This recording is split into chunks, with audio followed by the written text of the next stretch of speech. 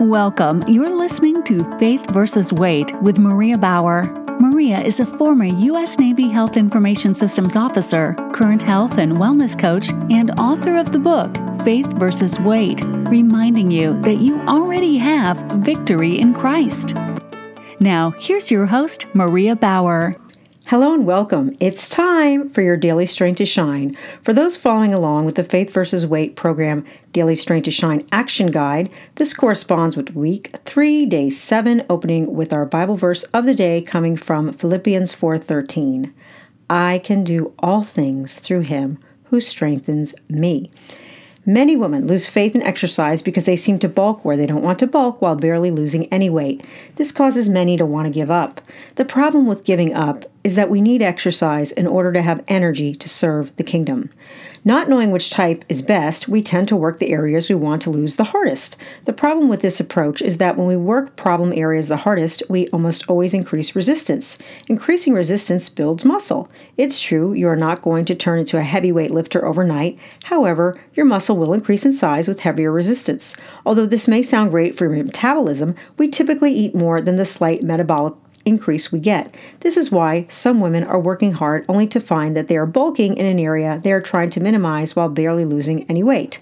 Although you want muscle, women who are losing weight are not looking to increase in size. So how do you work around this? Years ago, high repetition and low weight workouts came on the scene. Many saw working out with light weights as a complete waste of time, which is true if you only do the traditional 10 to 12 reps. However, if you ensure proper form while increasing the repetitions to 20 or more while increasing speed, you can fatigue the muscle without causing it to significantly increase in size. This is called strength endurance. If you minimize rest in between exercises, your heart rate will be close to a brisk walk, giving your strength routine the added bonus of an easy cardio workout as well.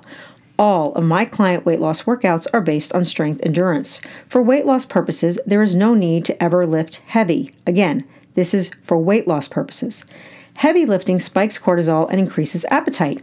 This happens when you see women kill it at the gym and then go out for bagels and cream cheese or a supersized smoothie right afterward because they are starving. The same applies to cardio. Cranking up the stair climber to a level 12 is like weightlifting for your legs. Instead, level 1 or 2 on an exercise bike, pedaling faster at a faster RPM, revolutions per minute, with 3 to 5 minute intervals and then 1 minute speed increases is a better way to gain strength endurance without bulking. Here are some exercise tips that will help you work with your body type instead of against it. Consult your physician before starting any exercise plan. If you are an apple, carry your weight in your midsection and upper body. Cardio recommendation would be to burn visceral abdominal fat. Get on the bike and do interval training. This is the easiest way to burn the most visceral fat. Although apples can crank up the resistance because they tend not to bulk in their lower body, if you are overweight, I suggest keeping the resistance low and the RPMs high when doing intervals. If you regularly do cardio, every 3 to 5 minutes, just pedal faster for 1 minute. Do not increase tension. This helps incinerate fat for all body types, but it is an apple's best friend. Climb stairs and walk up hills whenever you can. Choose kickboxing over boxing. Strength. Squats and lunges with no weight are best. Your body weight provides enough resistance. Keep upper body exercises to low weights with high reps since this is where you tend to bulk. Pilates or bar method are a great choice for apples. Work on posture. Hula hoops are great for your core. Try both directions. If you are a pear, your hip width is wider than your shoulder width. Cardio. Your answer is high rep, low or no resistance for your legs. Fast walking, cycling with zero or low resistance but with high revolutions per minute. This means pedal faster. If you regularly do cardio every 3 to 5 minutes, increase speed for 1 minute, not tension. If you turn up the tension as a pair, you will bulk and most probably bulk before you start losing. This is why spin class for pairs is not a good idea unless you keep the tension down and only increase the RPMs. Swimming is a great addition. Avoid stair climbers and hill workouts, which tend to bulk pairs. Instead, walk faster with no incline.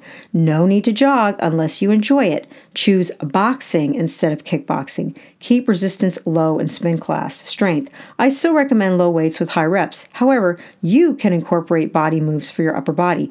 More push-ups, modified included, are a great addition. Modified pull-ups and chin-ups are also a great addition. Limit lunges, squats, and mountain climbers. The best leg exercises for pairs are leg lifts, forward, side, and back. High reps with 20 minimum per set. Hourglass. Chest and hips are similar with a smaller waist. Cardio. Your answer is high rep, low or no resistance for your entire body. Fast walking, jogging, not sprinting. Cycling with zero or low tension, but with high RPM. That means pedal faster. If you add resistance, you may bulk before you start losing, and typically you're trying to avoid this. Avoid the stair climber and hill workouts. Swimming is great. Choose boxing over kickboxing. Strength. Keep upper and lower body resistance to low weights with high reps. Minimize lunges, squats, and mountain climbers. Best leg exercises are sets of leg lifts, forward, side, and back, high reps with 20 minimum per set. Rectangle. A rectangle shape typically has chest, hips, and waist that are similar in measurement. Cardio. Same as hourglass until you reach your goal weight. Once you reach your goal, pick whatever exercise you enjoy and go for it. Your weight/muscle increases tend to evenly distribute. Strength. Start with low weights with high reps for your total body until you reach your goal. Once you reach your goal, you can increase load as you are comfortable with your weights and your results. Make sure you do oblique moves to create a waist. Think about adding Pilates class. Hula hoops are great for your core. Try both directions. Keep in mind, strenuous exertion does increase cortisol, which increases a host of other things, including weight gain. There's no need to overdo it. Balance, power, and flexibility apply to everyone. For balance, practice getting on and off of BOSU at the gym. At home or at the gym, stand on one leg, doing various leg lifts with the other. This also improves core strength. Power. This is explosive strength. Think throwing a weighted ball, which is a fun way to mix it up. Boxing and kickboxing are both power workouts. Flexibility. Yoga is great, but if you barely have time to do cardio and strength, at least completely stretch before bed. Everything I just said regarding exercise for your body type comes straight from Chapter 3 of the book, Faith versus Weight, Magnifying the Glory of God. What about your diet? I said it before and I will say it again. You gain weight on the road the same way you do at home. No longer allow eating out, work, or travel to be an excuse. Eat according to the diet in the appendix of the book, Faith versus Weight, Magnifying the Glory of God. This diet doesn't mean you cannot ever have a small sample of a treat or specialty of the house as a dessert. You just can't do it for 7 days, 3 meals a day, and wonder why you are not making progress. Have a little at the end of each day for dessert, as encouraged on the Faith versus Weight plan, with a decaf coffee or herbal tea to slow you down and watch the pounds fall off. Today's reflection: work with your body type instead of against it. Today's action: follow the suggestions for your body type when it comes to exercise. Think of this as a healthy facelift for your body. Number 2, your biggest trouble spots will clue you into your body type. If that does not give you your answer, follow the plan for an hourglass. Number 3, regardless of body type, what you put in your mouth is still the single most important factor when it comes to your weight loss.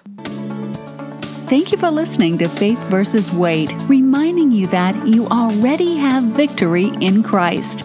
Consult your physician before starting any weight loss or exercise program.